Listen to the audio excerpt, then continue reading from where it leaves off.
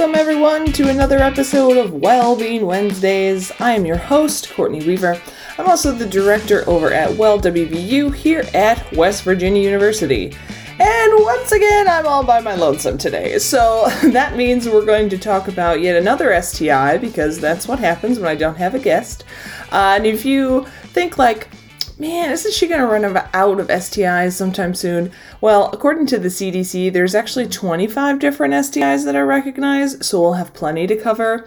But actually, never fear, because next week I do have a guest lined up, so you won't have to hear me prattle on and on.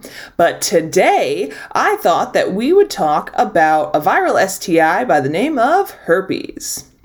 So let's start with the basics, all right? So there are two strains of herpes, HSV1 and HSV2. So HSV equals herpes simplex virus, that's what it stands for. So HSV1 is generally seen as oral herpes. That's also known as the common cold sore. It's also just incredibly common in the population. A lot of folks get that when they're children, and I've seen estimates of anywhere between 50 and 90% of Americans actually have HSV1. And then HSV2 is usually considered to be genital herpes. So herpes is a viral infection, and I find it's easy to remember the viral infections because they all start with an H. And what's important about that is because it's a virus, it's not curable, but it is treatable. Herpes is transmitted through skin-to-skin contact, and we'll sort of dive into the specifics of that a little bit later. And someone is most infectious when they have an outbreak, but the virus can be shed from normal appearing oral or genital mucosa and skin. So we're going to focus a lot of our conversation today about genital herpes or HSV2. So let's start with how common is it? And it's actually so common. I literally in my notes wrote so common in all capital letters with an exclamation point. So how common? It's approximately 1 in 6 Americans aged 14 to 49 live with an HSV2 infection. And actually overall the prevalence of genital herpes is higher because an increasing number of cases of genital herpes infections are actually caused by HSV1. So there is a higher rate of infection among female-bodied folks. Generally, that can be the case with most STIs because when you think about the vagina, it really just is one big mucous membrane, and so that makes it a little bit more susceptible to infections. And so most people who are infected with herpes may actually be unaware of their infection. An estimated 87.4% of 14 to 49-year-olds who are infected with HSV2 have never received a clinical diagnosis. And just for everyone else's information, just so you know, I got this info from the Centers for Disease Control and Prevention. They have a detailed fact sheet about herpes. I'm going to link to it in the description for today's podcast. So now let's talk about transmission. So like I said earlier, and by earlier I mean like 30 seconds ago, herpes is transmitted from skin-to-skin contact. So specifically, it's transmitted through contact with HSV in herpes lesions, mucosal surfaces, genital secretions, or oral secretions.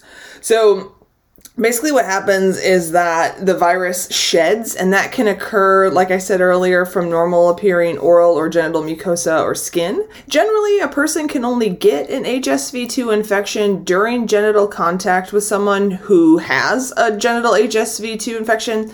However, receiving oral sex from someone who has oral herpes or HSV1 can result in getting a genital HSV1 infection. And then transmission commonly occurs from contact with an infected partner who does not have any visible lesions and who may or may not know that they are infected. So folks might not know that they're infected because most folks who are actually asymptomatic, or they have very mild symptoms that go unnoticed, or they're mistaken for another skin condition. When it comes to symptoms that you can see, and we talk about outbreaks, the first outbreak of herpes is often associated with a longer duration of the lesions. That means that also that there's increased viral shedding, so that makes transmission more likely. And then you might experience some systemic symptoms that can include kind of like flu-like symptoms, so fever, body aches, swollen lymph nodes, or headaches. And it should be noted that the first outbreak is usually in recurrent outbreaks, you might experience like localized genital pain or tingling or shooting pains in the legs, hips, or buttocks, which can occur hours to days before any lesions appear. But if recurrent outbreaks do happen, they don't last as long, and they actually get less severe over time. Now, if someone has an HSV-1 genital infection, they have many less recurrences and shedding than an HSV-2 genital infection. To get tested for herpes, they usually do something called a viral culture test, so they'll swab the area. They might also just diagnose on site based on the symptoms, and then there are some blood tests that you can get done as well. Now for treatment, remember, it's a viral infection, so it's not curable, but it's treatable. So there are antiviral medications that you can take that can prevent and shorten outbreaks. And then you can also take a daily suppressive therapy, which is another antiviral, for herpes that can reduce the likelihood of transmission to partners. Unfortunately, unlike with like HPV or hepatitis B, there is no vaccine to protect against this particular infection. So now when we think about complications, I would say that the biggest complication that may arise is just some shame and embarrassment because there's a lot of stigma around this particular STI. I can't tell you how many times that I've had students come in and sit down and say, I just received this diagnosis and now my sex life is over. So there is a lot of concerns on how it will impact someone's overall health and their sex life and their relationships. And, these feelings are valid since, herpes is not a curable infection. But I think it's important to also note that it is manageable and you can really reduce the risk of transmitting it to future partners and reduce the number of outbreaks that you have with medication and other proper management. So one thing that you will need to do if you are living with this infection is that it's important that you disclose the infection to your sexual partners. If you don't know the best way to do that, or maybe it's just not something that you're comfortable with, I'm going to drop a link into the description of the podcast. MTV had this really great website called it'syoursexlife.com, but they actually talk a lot about talking to your partner about if you have an STD, or STI, I should say. And they have some really, really good information because I think at the end of the day, it's about respect. It's about respecting yourself and respecting your partner and everyone's health. And then if you have an open conversation about it, you can also talk about the different ways that you can protect yourself. So in addition to talking to your sexual partners, something that you'll probably want to do is you want to just avoid having sex during an outbreak, just because that is when transmission is most likely to happen. You want to use suppressive antiviral therapy, which we talked about, and that'll help reduce outbreaks and the risk of transmission. And you'll also want to continue with consistent and correct condom use. Now, condoms aren't 100% effective in preventing, all STIs. And for this one, because it's transmitted from skin to skin contact, if there is exposed skin, then there's a risk. A condom that actually might provide a little bit more protection would be using an internal condom, because when you're using that, the outer ring actually covers more surface area, whether you're using that for vaginal or anal intercourse, and that can give you a little bit more of a barrier between your partner and your skin. Another complication that you might see with herpes is that it can actually put you at greater risk for contracting HIV. The sores kind of increase it 2 to 4-fold, because what it does is it compromises your skin's integrity, and your skin is a really great line of defense against STIs that are transmitted through fluids like HIV. So when your skin is broken, other infections are more likely to be able to get in. So now when it comes to prevention of this infection, it's a lot of the same advice I've been giving the past couple weeks when we've talked about other STIs. I just mentioned correct and consistent condom use, and that internal condoms may offer more protection.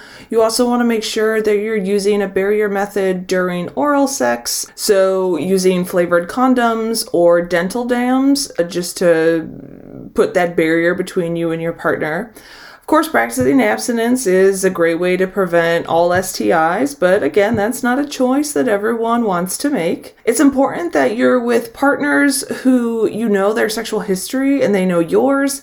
And just as a quick reminder, sexual history isn't just your quote unquote body count, which is a terrible term. Just, that's my opinion. It's a terrible term, but it's not a number. It's, what you've done with previous partners, how you protected yourself, how often have you been getting tested. Those are the important things to talk about, not a number. If you are living with herpes, just remember to not have sex or refrain from having sex during an outbreak. Maybe engage in some other activities that are still pleasurable. And you'll want to take your medication daily to reduce outbreaks and the risk of transmission. And if you're really struggling with how to talk to your partner, or if you're just concerned about your sex life in general, there is counseling that you can seek. We have the Carews Center here on campus. We have that new service Talkspace, which is totally free for WVU students, and it's all done virtually. So take advantage of those resources that you have available to you. All right, well, that about wraps it up for me. So once again, I'm going to put a couple links into this description of the podcast. I'm going to drop the link for the detailed fact sheet from the CDC. I'm also going to drop the link from the MTV website, It's Your Sex Life, so you can take a look at that if you're interested in learning more about how to talk to your partner. But thank you all so much for listening. I really appreciate it. I promise next week I'm going to have a guest, and it's going to be great, and you don't have to listen to me prattle on about sexual health anymore, or at least not for a while. But thank you all so much for listening, and we will catch you next time on Wellbeing Wednesdays.